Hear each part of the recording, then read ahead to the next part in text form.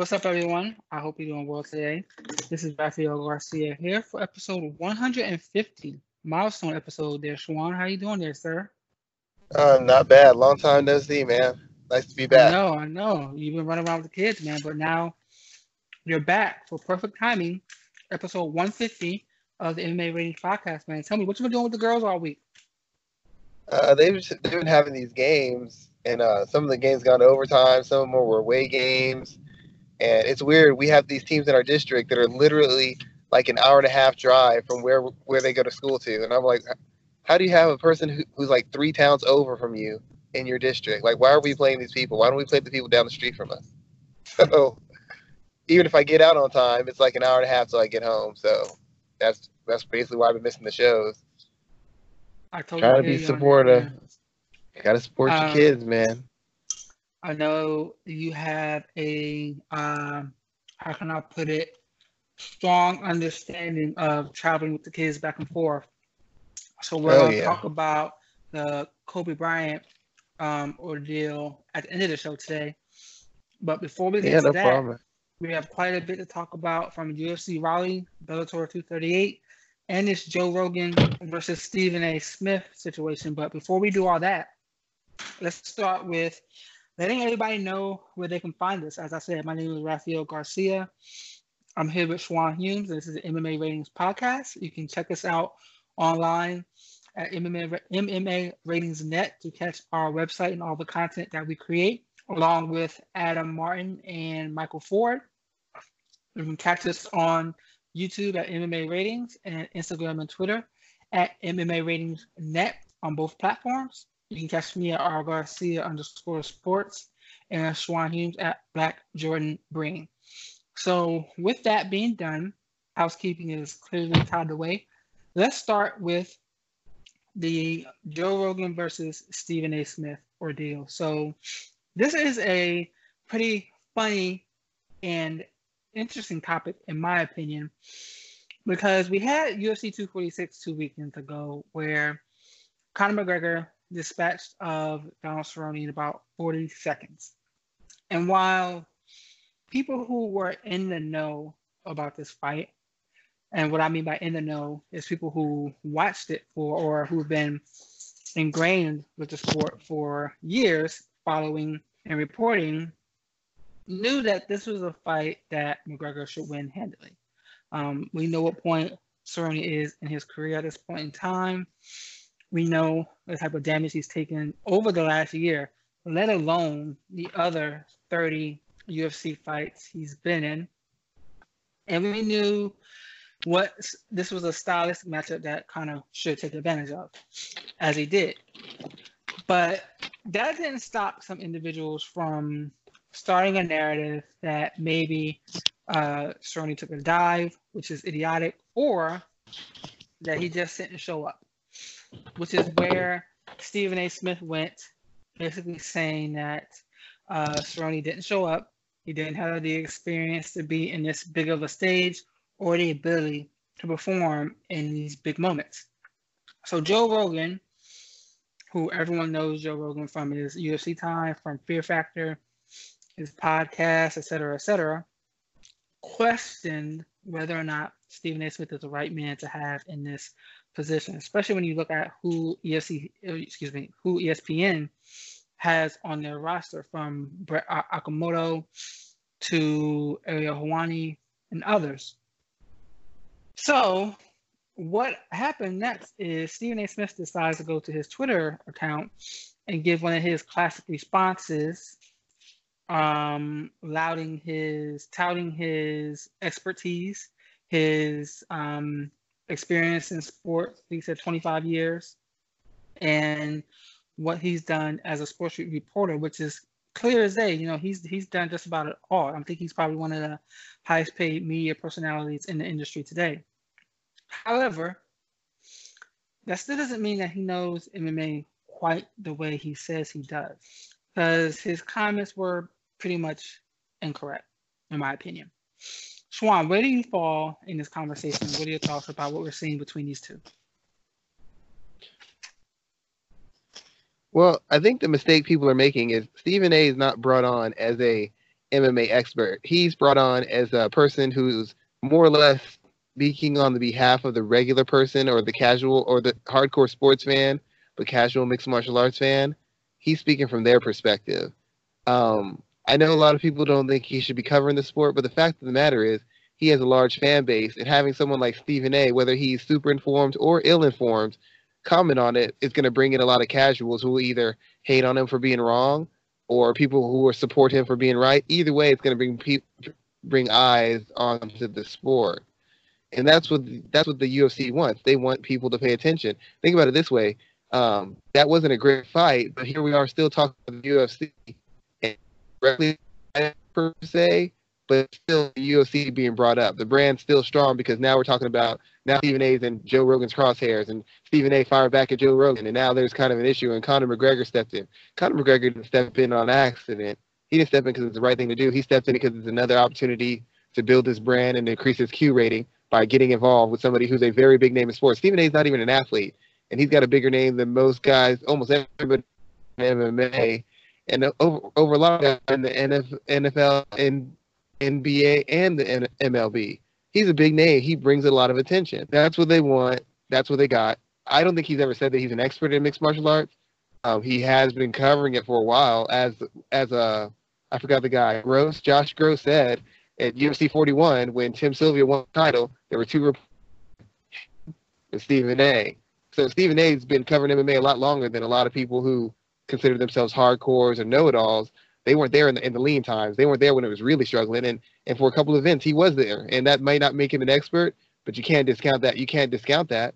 You can't discount the fact that he's been around and he's covered it and he had attention when a lot of us either were very young or a lot of us weren't into the sport. And he did it when he didn't have to. I mean, he was trying to build his own brand and build his own name, and he still took time out to cover and respect the sport of mixed martial arts. As far as his comments, I don't totally agree, but if we look at it objectively, let's look at it objectively. As experienced as Cowboy is, Cowboy has never really beaten elite fighters. He's beaten maybe one or two. So if we want to say that he didn't have the experience, he doesn't really have the experience beating named fighters. Almost all the best guys he fought, the named guys, the champion guys, have essentially beaten him and beaten him handily in a similar fashion. So in that extent, he doesn't have the experience. And I don't know that Cowboy quit. I'm not saying he's a quitter, but a lot of people, even MMA hardcores, were saying he's going to take a dive. He just took the fight for the money, and getting finished in the first 40 seconds doesn't help Cowboy or any of his fans' argument that he didn't take a dive. I don't think he did. I think Conor's just a really talented guy, but it's very hard for people to believe that a guy who hasn't fought in a year and a half, even though with a stylistic matchup, still comes in and pretty much walks through you. I mean, if you respect Conor for his fighting skill and his abilities, then you get it. But if you think Conor's kind of a clown, you think he's a joke, you saw what Khabib did to him, and you think, well, Conor can't possibly be that dangerous anymore, then yeah, it is shocking to you. And I thought Cowboy had a chance. I thought there were avenues for him to win the fight. I didn't expect him to go down the way he went down like that. I mean, it's the biggest fight. It's his biggest fight, not for a title, but for the attention, for the money, for the fame. That was his biggest fight. That was his chance to turn the entire narrative around. And he pretty much just cemented the narrative that he can't compete with elite guys and that he tends to fold in big pressure situations. That doesn't mean he quit. That doesn't mean he wasn't good enough. Doesn't mean he didn't have the experience. But if you look at it objectively, his experience against elite guys says he can't win an elite fight. His experience against elite guys says he can't really make it out of a round against elite guys. He lost to RDA in the rematch, first round. He lost to Anthony Pettis, first round. Lost to Justin Gaethje, first round. Lost to Conor McGregor now, first round.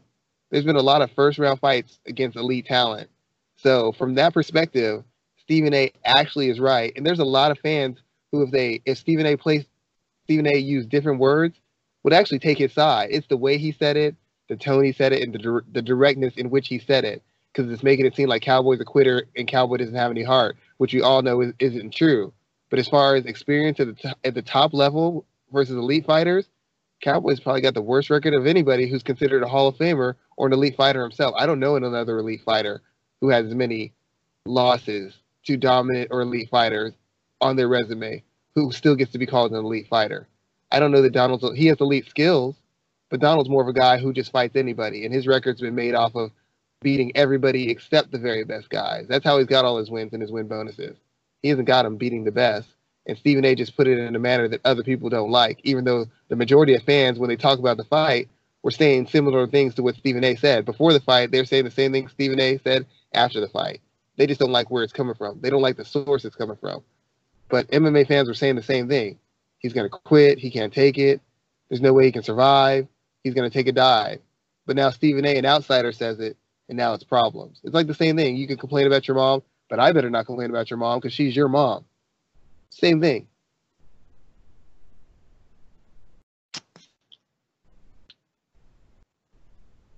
You there? Sorry, my microphone was muted. Let me ask this question next. Can you hear me? Schwan. Okay, just make sure. Yeah, sorry about that. My microphone was muted. So let me take that and let me ask you this question here, because I found there was an interesting idea about whether or not he, being Stephen A. Smith, represents the casual fan in this conversation.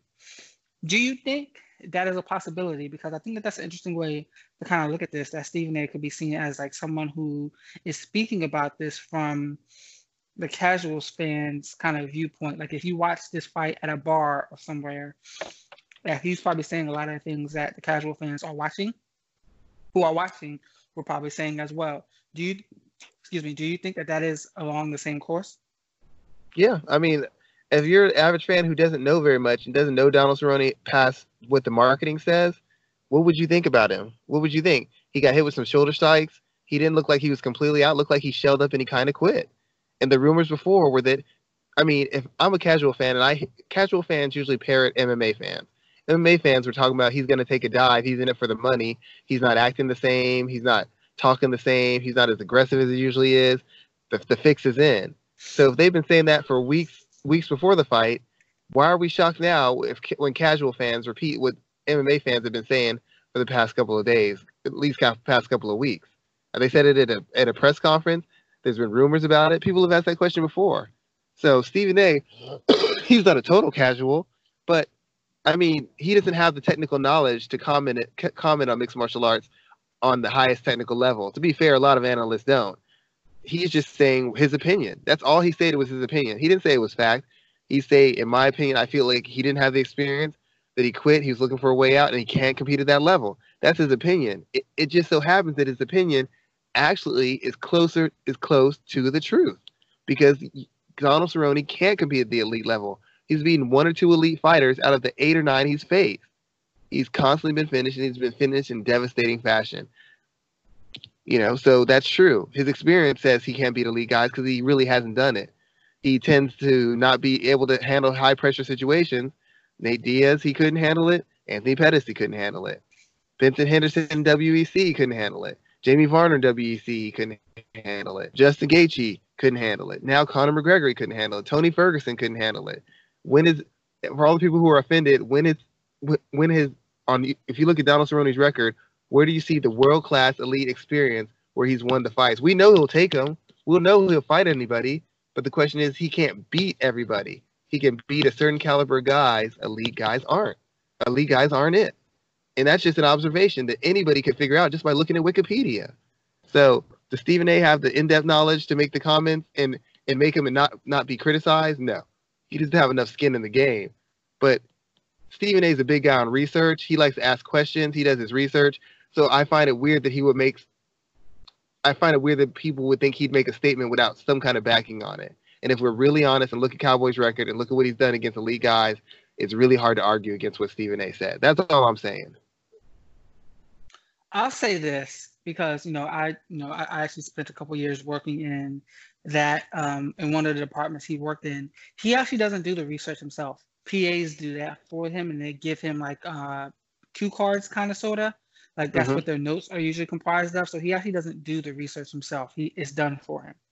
Oh, I believe that. But I know for a fact that a lot of guys who are MMA, who are analysts on UFC Tonight and coaches they bring in to comment, I know they get notes taken for them too. Because I know fighters. I've literally had fighters pick my brain for something and be like, "Hey, you mind if I tell so and so this?" so they can use it on their show. Well, so-and-so's the paid analyst. Why isn't he doing this himself? Oh, yeah, well, they have people who do that for him. So we can pull that with Stephen A. We can pull that for a lot of people. There's guys who are respected analysts, respected fighters who are respected for their opinions and their takes on fights, and they're getting help from other people. So, I mean, I'm not saying it's right. I'm just saying it happens a lot. I mean, we all remember Kenny Florian getting busted because he basically stole someone else's article to make the point, drive home a point in something regarding striking or boxing. So, I mean, it's very common. And I'm not saying Stephen A. doesn't deserve some blowback, but a lot of people are missing the point. He's brought on there to bring more eyes to the sport. Your sport is still being talked about after a very one-sided fight that really a lot of people felt robbed by. It's still being talked about. Dana White doesn't have a problem with it because the UFC brand is still being built. It's still being talked about on multiple platforms and multiple forums. So that's what they want. They want the attention. They want their names in people's mouths. They want the discussion to continue. Stephen A. has assisted in doing that. I don't think he's super knowledgeable about it, but I think he's put himself in a position to speak for casual fans, and I can't hate on the guy for doing that.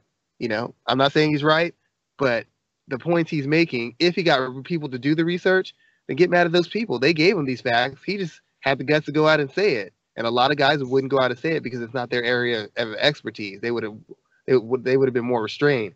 They don't pay Stephen A. to be restrained. They pay him to come out and give harsh opinions. He's doing his job. And if the UFC is really honest about it, they want him to do his job. That's why they're still talking about this 2 weeks later. True. Good points there, sir. Good points. We're going to move on to the second round today and talk about Bellator 238. When looking at the cards that were scheduled for this weekend, this was definitely the stronger card of the two. And at the top, we got Cris Cyborg winning her fourth title across 4 promotions when she stopped Julia Budd in the first round. So let's talk about that that career milestone itself. How important is it to recognize what Cyborg has done, winning the UFC, Strikeforce, Invicta, and now the Bellator titles?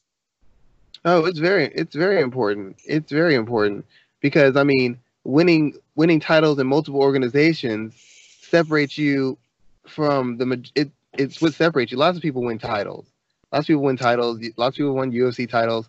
Lots of people won Strikeforce titles. Lots of people won Bellator titles.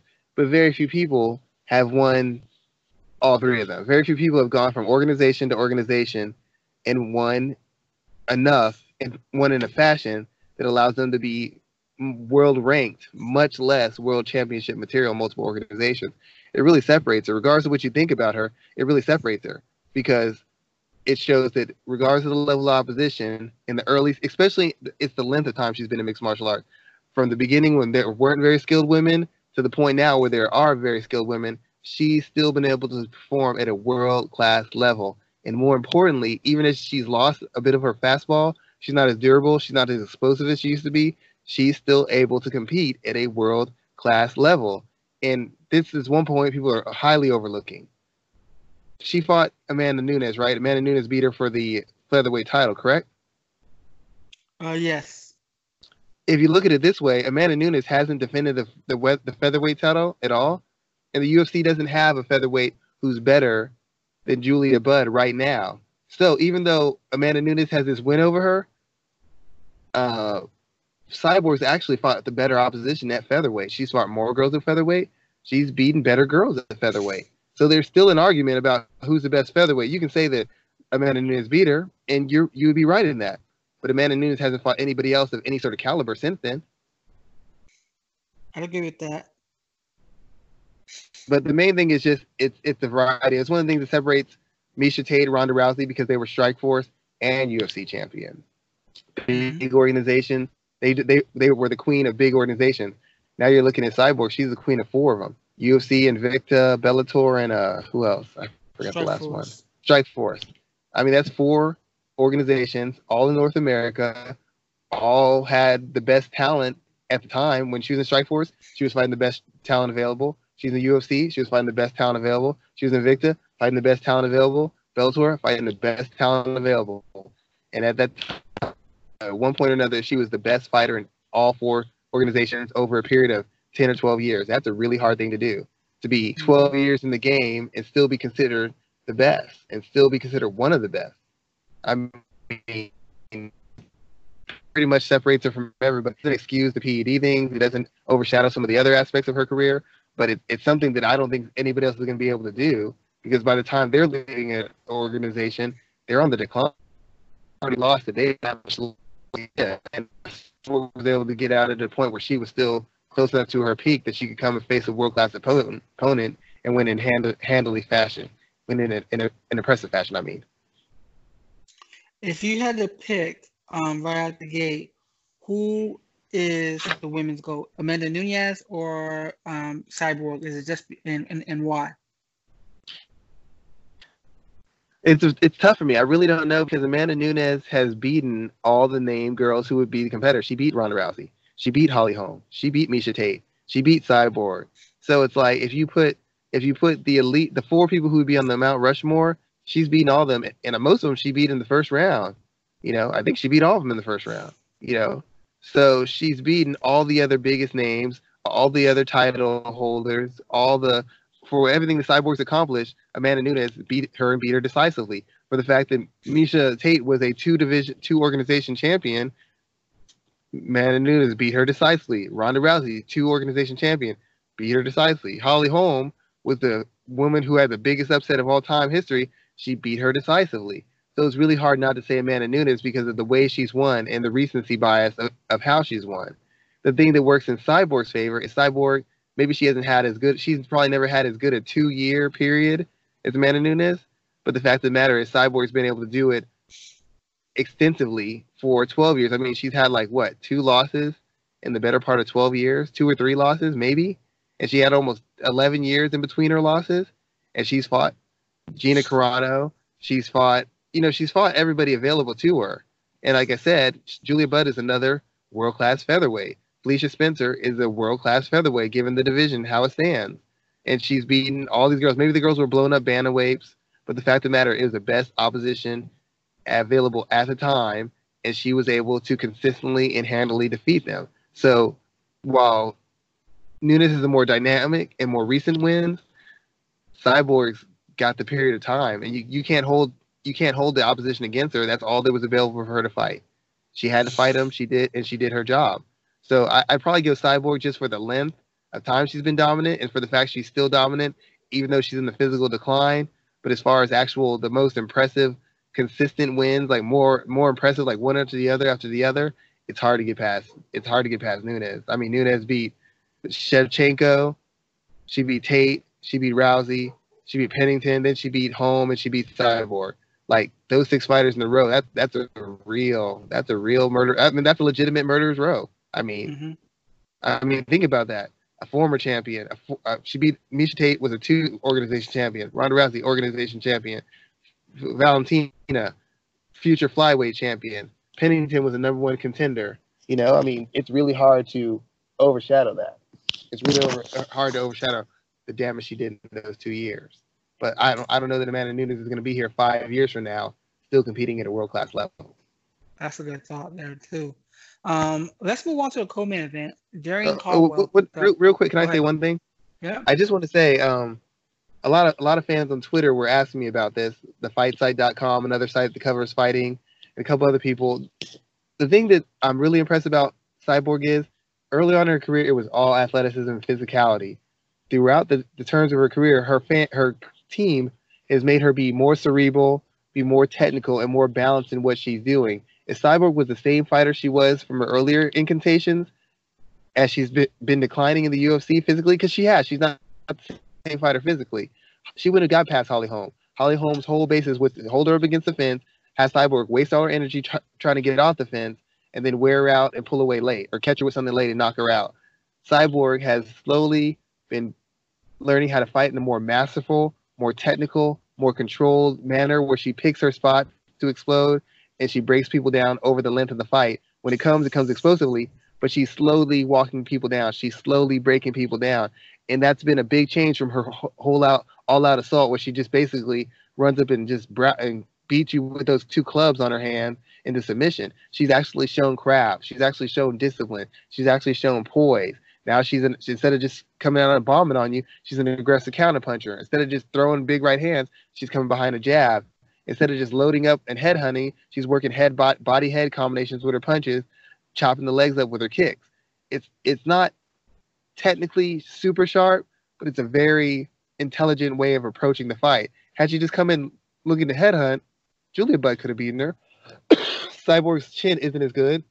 Her cardio is not as good. She's in decline. She had a very masterful focused aggression and approach to her fighting, and that allowed her to win and pull away and eventually finish. Had she come in the same way she had even 5 years ago, Cyborg would have lost to Julia Budd. She would have lost to Felicia Spencer. She would have lost to Holly Holm. It's only because she's grown and learned how people are attacking her and how to attack them or counter what they're doing in an efficient manner that's allowed her to turn the corner and still be a world-class threat, even if she's lost some of her explosiveness, some of her durability, some of her physical strength. She's still superior to a lot of people, but she's not superior enough to get by on those tools. She actually has to know how to fight and execute fight plans now. When she does it, she wins, and she wins impressively. Not dynamically, but impressively. When she does it, like she did against Amanda Nunes, she gets finished. So she understands this now, and I appreciate the work they've done with her to make her understand that and make her fight with poise, discipline, and more restrained technique. Good thoughts to share. All good thoughts to share.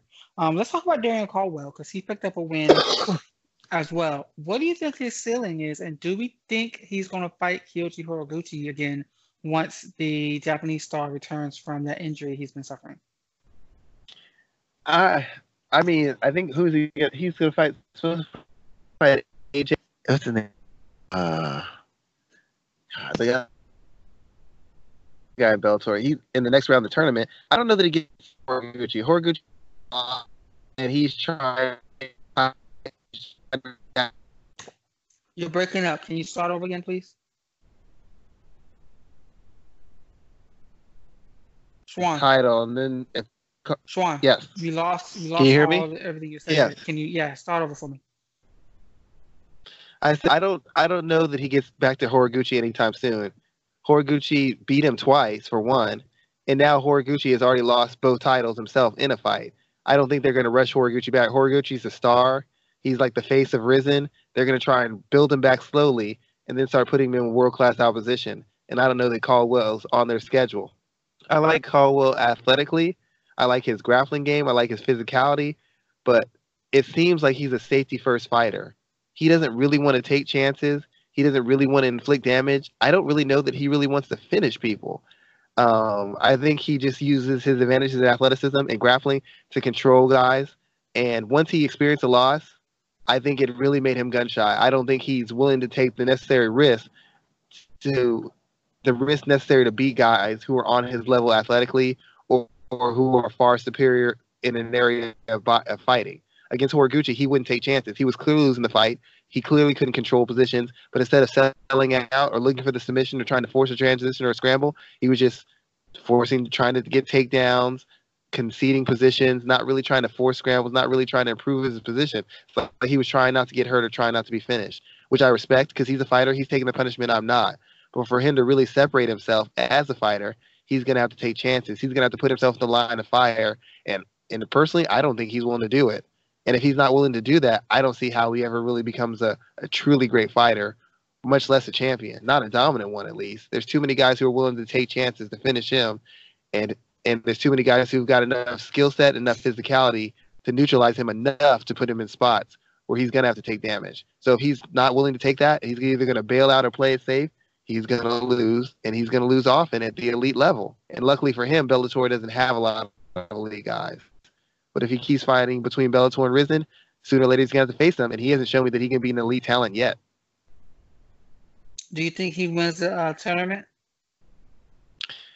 I think he has a pretty good chance.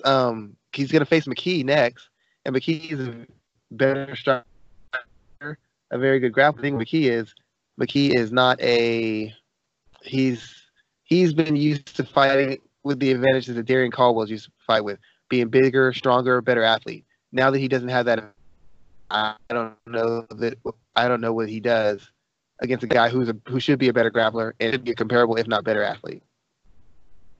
Okay, okay. I wanted to keep moving through this card here. So we have Juan Archuleta and Henry Corrales fighting. What are your thoughts about this fight here, though? I think that these are two top contenders in Bellator that we don't talk about too often. Yeah, I think these guys, their fight styles aren't built for long careers.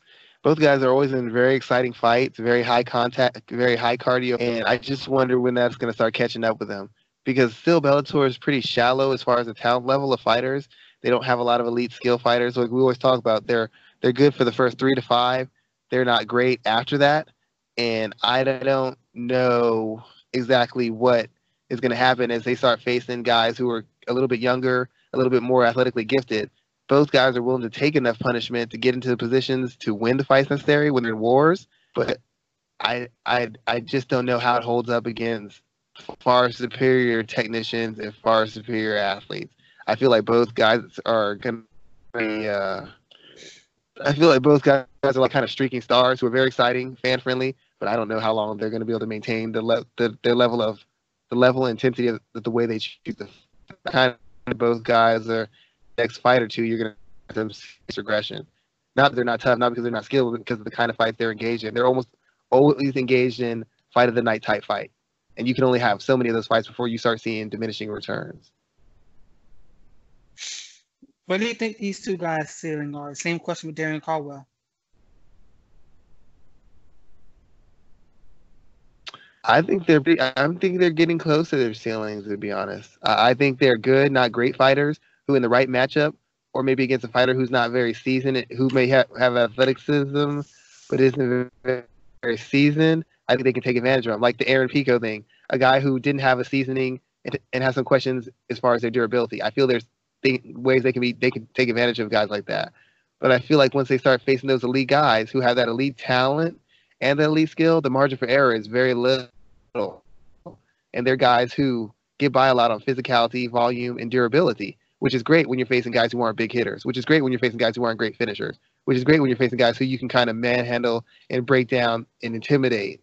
But once you start having those advantages, or once you have a guy who can kind of catch a little bit and handle a little bit of punishment, then it becomes a matter of talent. Then it becomes a matter of actual skill. And I don't know that either one of these guys has the defensive or counter skills necessary to fight the best guys in division. Make it tough for them, yeah, but actually beat them, I don't know. I haven't seen that from them, in my opinion. Okay, all right. I don't want to stick on these two guys too much, but I do want to talk about Sergio Pettis. Tell me what your thoughts are about his performance on Saturday, and are you attributing that to a lesser quality of opposition in Bellator, or is he revitalized per se? I think part of it is lesser opposition. He's never been a big finisher in the UFC. He's fought multiple times, and he's never been a guy who's really just punished guys, beaten guys up, or finished him on the ground. That's never been his MO. He's facing a lesser talent as far as athleticism, probably lesser talent as far as experience and seasoning, and a guy who's lesser in skill. So he had every possible advantage, and he showed the gap between that kind of guy and himself. I still think he's good in Bellator because he's such a clean fighter. He's very smart. He's very disciplined.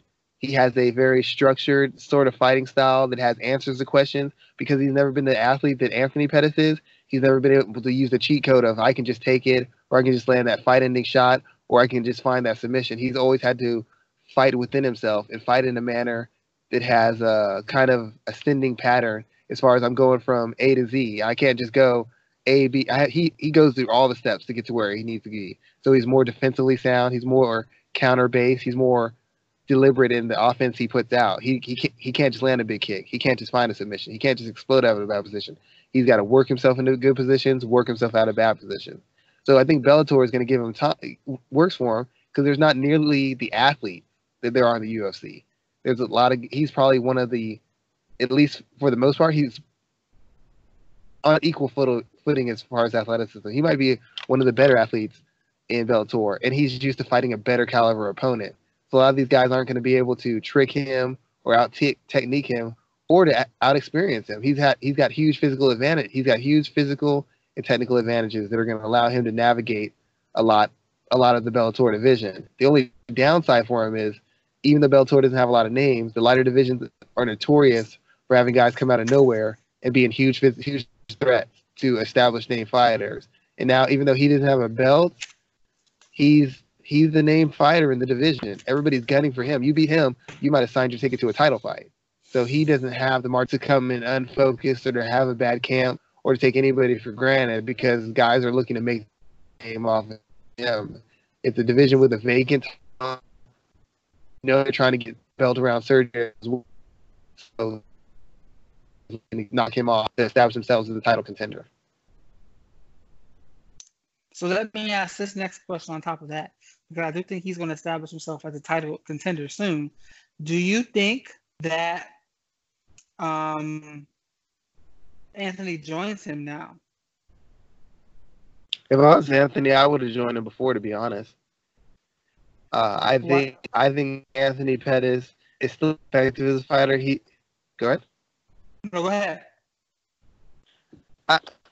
Anthony, I've never been the biggest Anthony Pettis fan as far as his actual skills or his cage IQ. He doesn't fight in a manner that's particularly smart to me or defensively responsible or particularly technical. He's a guy who's all styles based on the physical attributes he had. And as long as he was at his peak, he was able to handle most guys he fought. And he went fairly one-sidedly.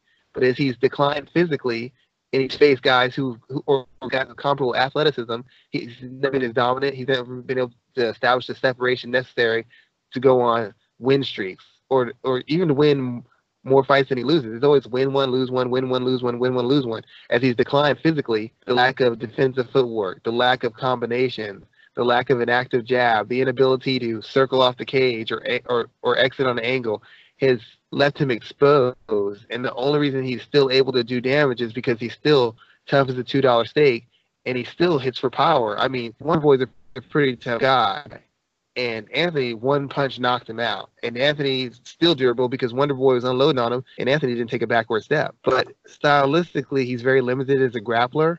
He's still in that. He's stuck in the early 2000s aggressive guard submissions. Guys anymore. His wrestling has never been great. And his striking is more attribute based. In Bellator, you're facing lesser competition, guys who are tough, guys who are experienced, but guys who aren't nearly the athletes as the guy of the UFC. Even now, Anthony Pettis would probably be one of the top 5 athletes, and if he fought in welterweight, he'd probably be one of the top 5 athletes in welterweight. He's just that kind of athlete with that kind of natural talent and that kind of durability. At the UFC level, there's lots of guys who got closer to him athletically, and there's guys who are so good in other spots that they can force the fight to the areas that he can't handle anymore. So if I was Anthony, I would have left probably 2 or 3 years ago, and he could have got big sponsorship. He could have been in contention for the title belt at lightweight and possibly welterweight. Had a new lease on life, but he chose to stay with the UFC for some reason, and now he's in a position where he's pretty much just an action TV fighter. Give you a good round and a half of action, and then he loses fairly decisively. If I was him, I probably would have tried to get to belt 2 or 3 years ago, to be honest. I mean, what has he done in the last 2 or 3 years that makes you say that staying in the UFC was a better option than going to Bellator? True thoughts there, sir. Last person I wanted to talk about on this Bellator card was Aaron Pico, and I was going to write a piece about this, but Aaron Pico's contract is up, and I believe him and Scott Coker are having those conversations. And I wonder where he's going to go, and I think that the conversation is between the PFL and Bellator. I think that Japan and the UFC are out of the conversation. If I was his manager, Ali Abdelaziz is actually his manager, I would actually lean more towards the PFL, but I could see him staying in Bellator and getting better matchmaking options as he continues to develop. If you were leading Pico, where would you tell him to go? I'd probably stay with Bellator or go to PFL. I think those are the 2 best options. I don't think right now he's UFC level. Have the skills necessary to make up for his painfully obvious lack of durability. If he could take a decent, I would definitely say give the UFC a try, because his problem is he can't transition. He's like Gray Maynard. He can't transition from skill to skill. He's either striking or he's wrestling. He's either striking or wrestling. He doesn't know how to mix them together. Now, if you're super durable, you can take the one or two big shots necessary that you're going to take because you can't transition, because you get stuck in one phase and you get punished for it. If you got a good enough chin, you can work through that. That's what Gray Maynard did. He would get stuck in striking. He'd get lit up. He couldn't transition, so he'd take some punishment trying to get to wrestling. Then he'd establish wrestling and he'd go over. Aaron P. Rivera, because he can't take a shot and he can't cut from him. So he needs to be around guys he needs to get more experience to get around guys who may be able to beat him, but guys who aren't so dynamic athletically that they could finish him in a manner that's going to further deteriorate his durability and deteriorate his world-class athleticism. Because the fact of the matter, take enough beatings, when you take some explosiveness, some of that physical strength, some of that quick twitch, it gets beaten. Right now, the only thing that's separating him isn't so much his skills, because defensively he's very poor. What's separating him is the fact that he's got probably world-class athleticism, power, physical strength, agility, and that's allowing him to navigate these fights that he's in against a better class of athlete without a clear advantage. He's losing when he has a clearer physical advantage. I don't know how he competes against guys when that advantage, instead of being 100% or 75%, is only 30%. You know, when that gap gets closed, the holes in your game become very big. You don't believe me? Look at Anthony Pettis. He's a prime example of how that ends. And if you can't take punishment in a combat sports game, you have to fight almost a flawless. So for me, the option is go to PFL, where he's facing guys who maybe are second, maybe third tier type fighters who aren't really experienced, who aren't really dynamic athletes, and who aren't really much better than him in any individual skill set. Plus, he's going to be on ESPN. They'll sell his story. He has the potential to make money. He has the potential to get his face out there and build his brand. Or stick with Bellator, because Bellator has done right by him for the most part, and they continue to push him. But probably the best option would be the PFL. Like I said, it's on a bigger network. It's got more reach. It has a chance for him to build his brand, and it's a chance for him to – he's going to have to develop a new identity as a fighter, and fighting against PFL caliber type guys should – in theory, allow him to develop those skills and develop himself.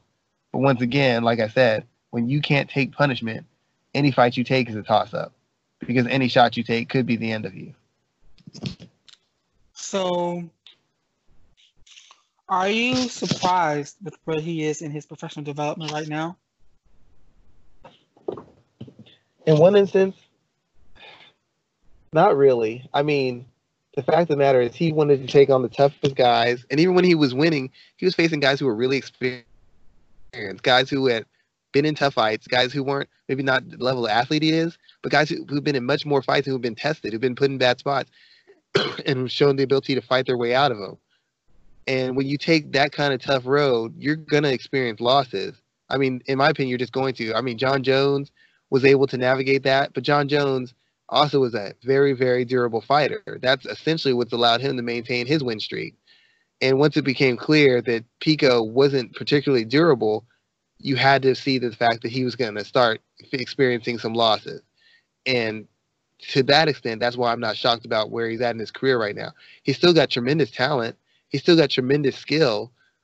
But the question is, can his chin hold up long enough for his skills and his ability and his physical talent to be the determining factor in his fight? So I'm not shocked. I was very impressed that he took the tough fights that he took. I backed him on it, and I don't think there's anything wrong with it. But if you thought that you're going to take experienced, tough, gritty guys, and you were just going to walk through every single one of them without any harm or form or fashion of failure, then him and his team were painfully arrogant, and they paid a price for that. And after he experienced a couple of devastating knockouts, I probably would have taken more time off and really worked on developing his skill set and developing his defensive awareness. When he started rushing back, trying to get back the fame he had before or get back the mojo he had before, that's when I really knew things were going to get bad.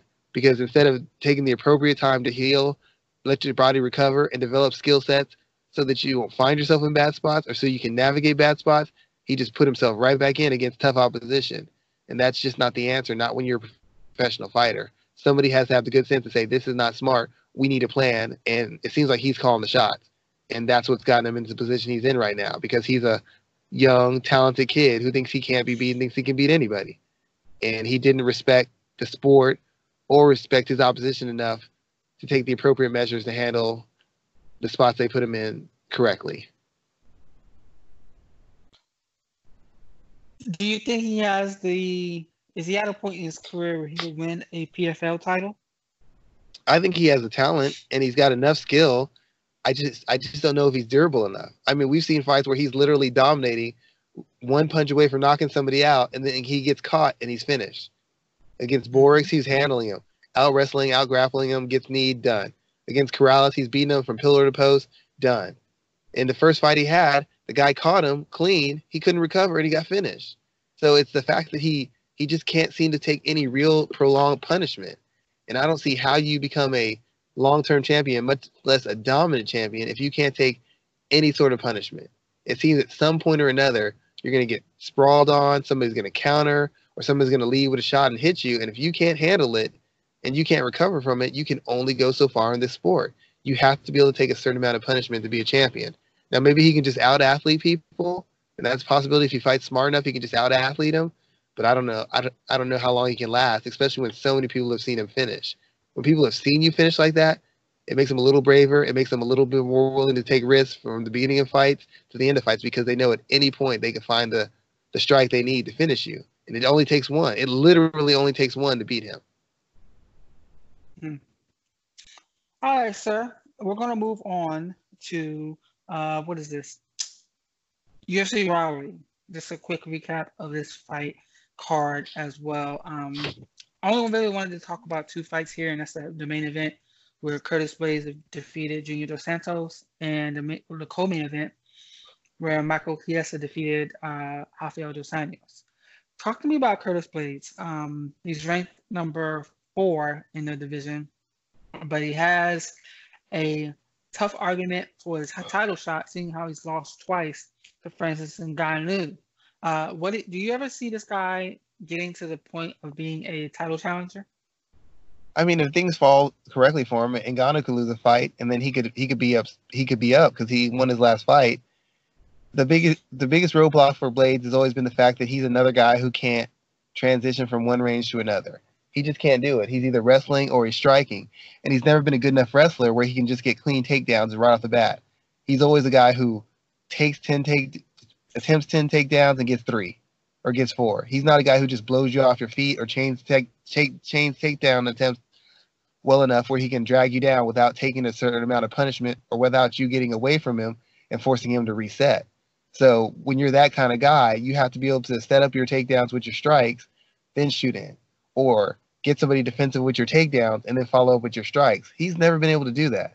And that's why, excuse me, he wasn't able to beat Ngannou. He was never able to hide what he's doing well enough to get in a position to put Ngannou on the defensive or disrupt his rhythm to where he can control him with his offense. Beating Junior Dos Santos is as impressive as it is in a name. Junior Dos Santos isn't the guy he used to be. Athletically, he's not as explosive. He's not as durable. And because he's been finished so many times, he's not nearly as aggressive or as brave as he used to be in his striking. Junior Dos Santos is still a good fighter, but that's only at heavyweight. And if he was a light heavyweight, he'd still be a contender. At heavyweight, he's still a contender. But that has a lot more to do with the division than it has to do with anything with his skill set. Curtis Blaydes, yes, he won by knockout. I guess that's impressive. But he fought a guy who's been finished how many times in the past 3 or 4 years? Dos Santos' chin isn't there. His ability to recover isn't there. He can pitch. He can't catch. So Blaydes being able to take some punishment and survive, that's fairly impressive to me. But the fact that he was taking those shots shows me his defense still isn't there on the feet. And he knocked Dos Santos out. But I think any heavyweight who can sit down on their punches and commit at this point can knock Dos Santos out. So that win doesn't impress me as much as most people think it should. I wouldn't favor him to beat Daniel Cormier. I wouldn't favor him to beat Stipe Miocic. I wouldn't favor him to beat Francis Ngannou. His game is still too separated. It's not a true mixed martial arts game, and he's not good enough at either of the two things that he does to beat elite guys. He's not a good enough striker offensively or defensively to beat the better guys. He's not a good enough wrestler offensively or defensively to beat the better guys. I don't know that he beats Derek Lewis because he can't transition, and at some point, Lewis is going to get up and find a counter. And he's not good enough to get away from him. And we know that when he gets hit by big power, he goes to sleep. Derek Lewis and Francis Ngannou are essentially the same fighter. One's more respectful and better shape. One's more over the top and out of shape. But essentially, they do the same thing in their fights. Defend, get up, land big counters, and fight. And Blade still hasn't developed his fight game enough to transition from one realm to the other. And until he does, I can't see him beating any of the really, in my opinion, top 4, top 5 heavyweights. So I'm guessing that you don't ever see him challenging for a title unless someone slips out of a opportunity. Looking at the top 3 men, Stipe Miocic, Daniel Cormier, and Francis Ngannou, which one of those 3 does Curtis Blaydes have the best opportunity of defeating? I can't say Ngannou because Ngannou's beating him decisively. I guess probably Cormier because he can push a pace on Cormier. Cormier seems to get away from his wrestling a little bit, seems to want to strike a little bit. And even though I don't know that he could get Cormier down, if his cardio's up enough, he can chase the takedowns and force Cormier out of his rhythm and out of his pattern and maybe weigh on him and wear on him. Or he could just try a stand-up exchange because as devastating as Cormier is offensively, not skilled, but devastating, he's terribly defensively. He doesn't like it to the body. So he could, in theory, get to the clinch and punish him to the body or just bite down on his mouthpiece and engage in exchanges with Cormier and see if he could knock him out or hurt him to the body, or maybe get Cormier so caught up in exchanges that he could transition to wrestling exchanges and maybe push a pace on Cormier and wear him out. I just don't think he has the ability to close the distance on Ngannou, and Stipe's got much more distance management, a more solidified defensive striking game as far as his counters, his footwork and his positioning, and he's got world championship medal, world championship cardio. So I don't know where Blaydes would be able to assert himself against Ngannou or Stipe, given his youth and his physical size and his strength. I feel like he could maybe do some things against Daniel Cormier, who is probably one fight from retirement at this stage. But I don't think Cormier takes that fight because it doesn't do anything for him. All right.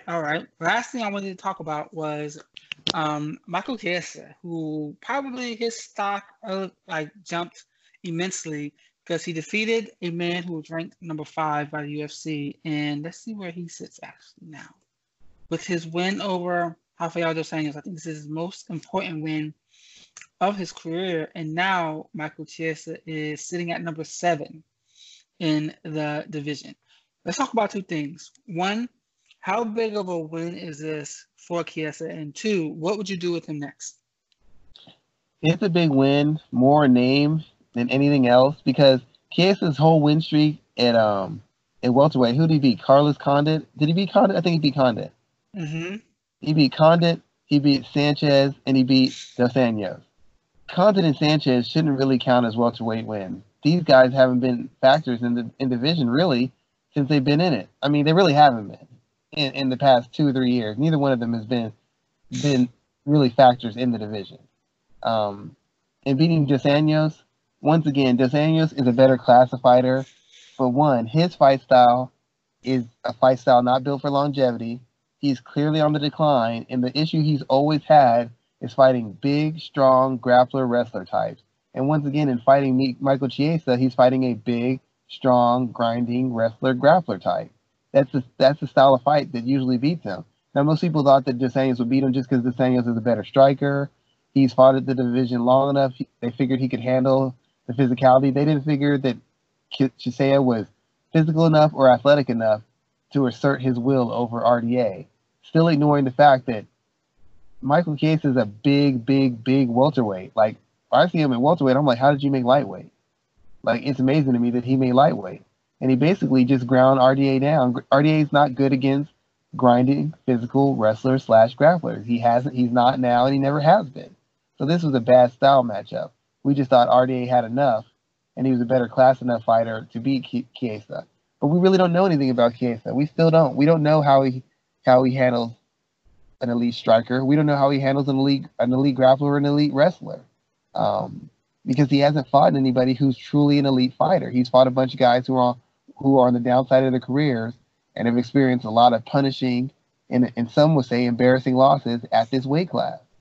So it's good for him because there's enough guys where he can build his name and put himself in a position to contend or possibly contend.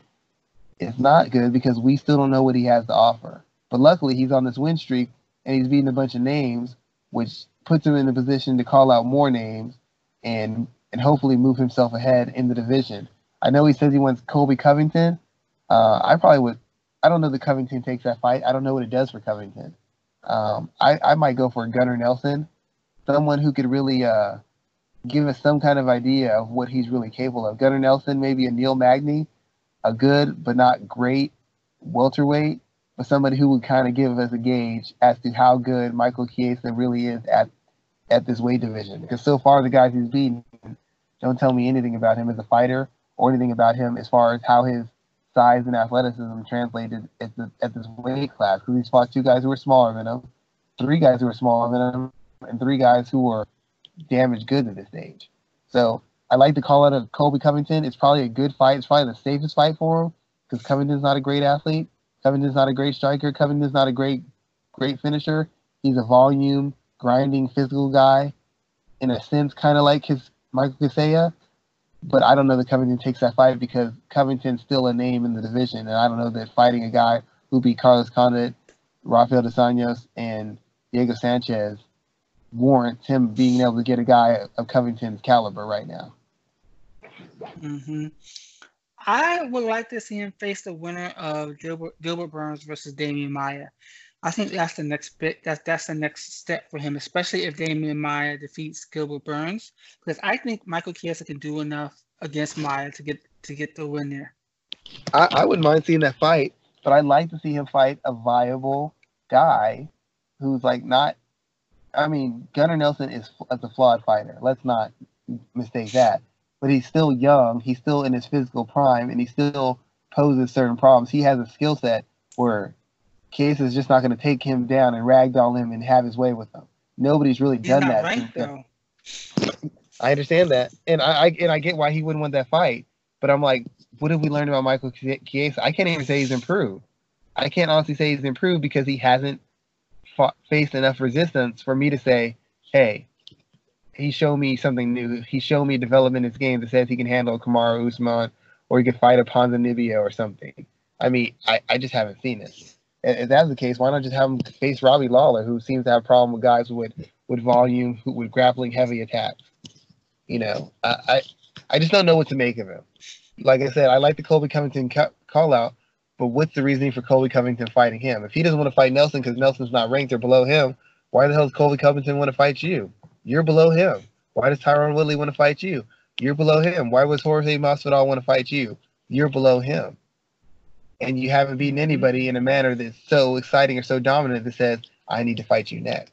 So I don't know what you do with him except to try and build him slow and get some legitimacy in these wins, because nobody who's a hardcore fan is really all that impressed with these wins, not in the wins themselves or in the fashion these wins have taken place in.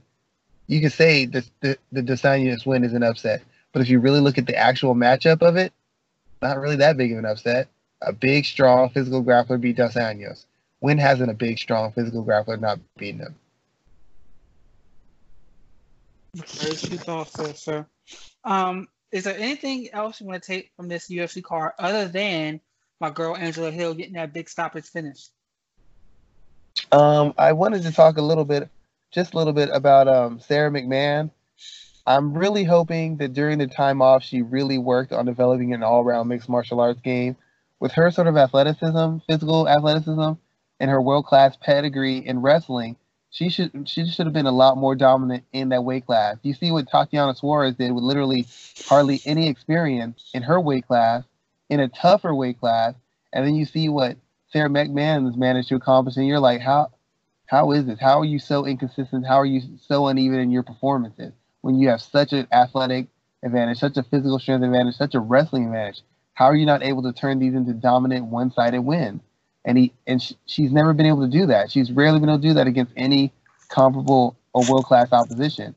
So I'm really hoping that over her time, she's worked on her striking, she's worked on her defensive grappling, she's worked on her defensive striking, she's worked on her mentality, because during her time, she seemed to be a front runner and a bully. And whenever she came time for her to take punishment or came for her to work out of bad spots, she always found some way to capitulate. She always found some way to quit. She always found some way to play it safe because she was unable to force a fight into the spot she wanted to or take the chances necessary to finish fight. And while that's great and good for her health as a fighter, it's going to hinder her growth because once people know there's only so far you want to go, they know there's a way to beat you and they know there's a chance to beat you. And until she learns how to navigate past that, she's only going to be so good. She's just going to basically be an underachiever because when you have world-class grappling and world-class athleticism, like legit world-class Olympic level grappling and athleticism, how are you not a top 3 fighter the entirety of your career in a division, in a weak division? And she hasn't been that in years. You know what? I thought about Sarah McMahon in an interesting way.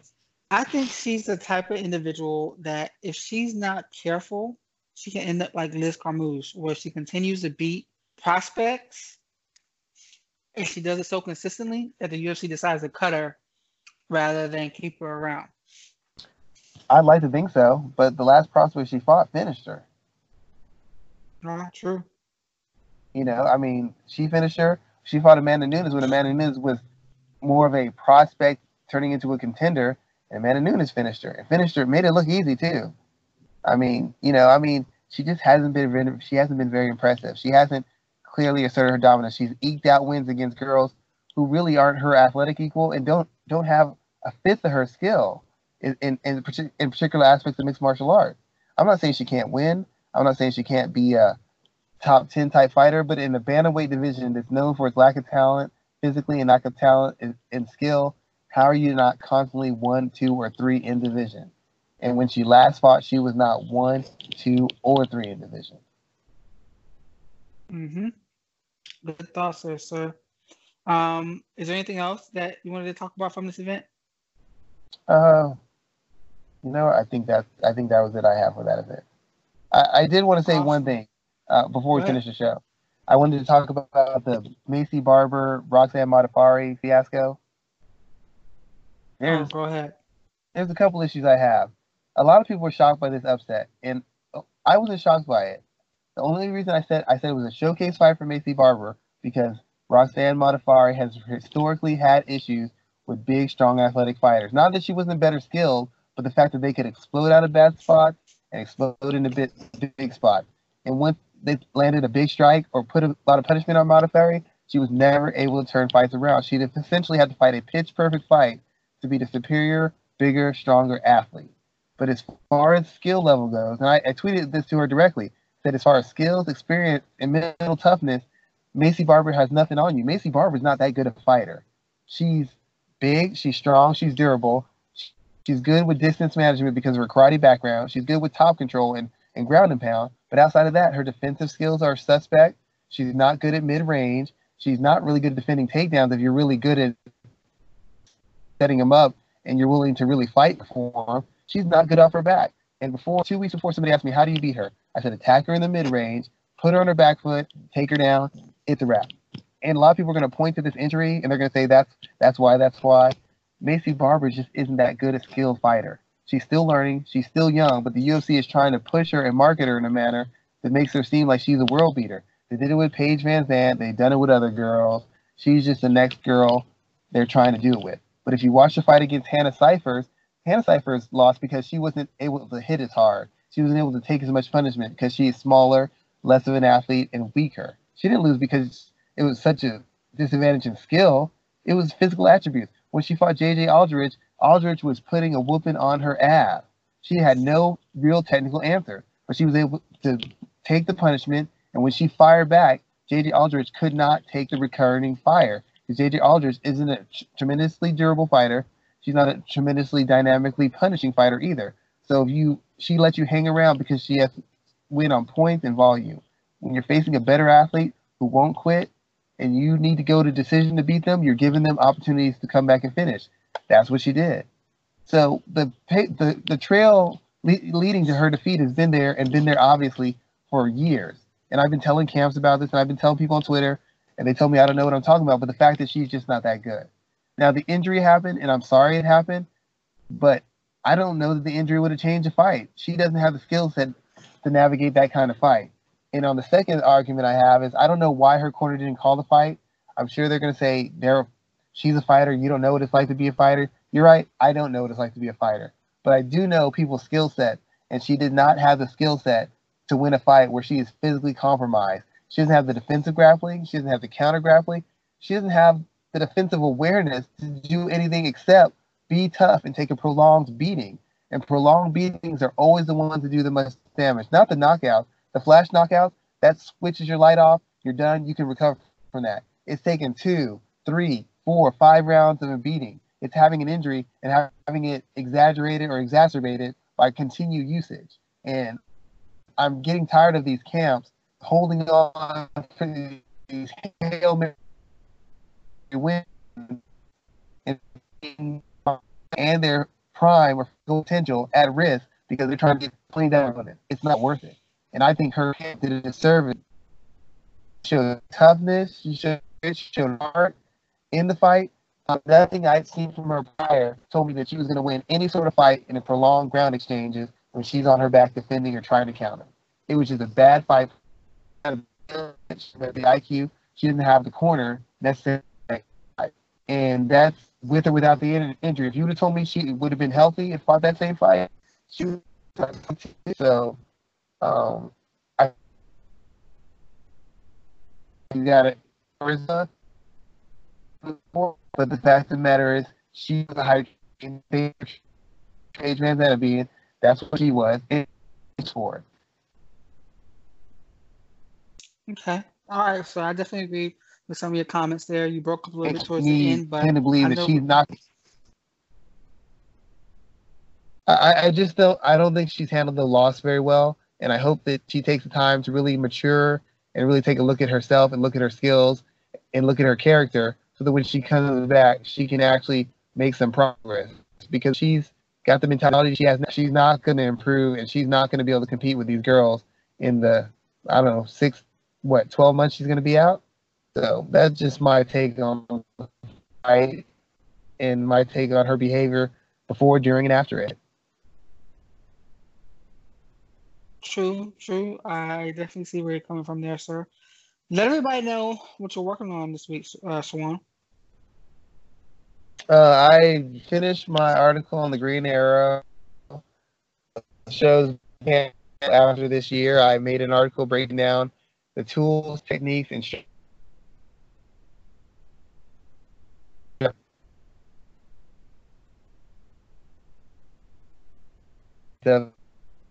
but there's technical breakdowns that I apply. The same way I would break down a fighter and break down their specific fight. That's how I break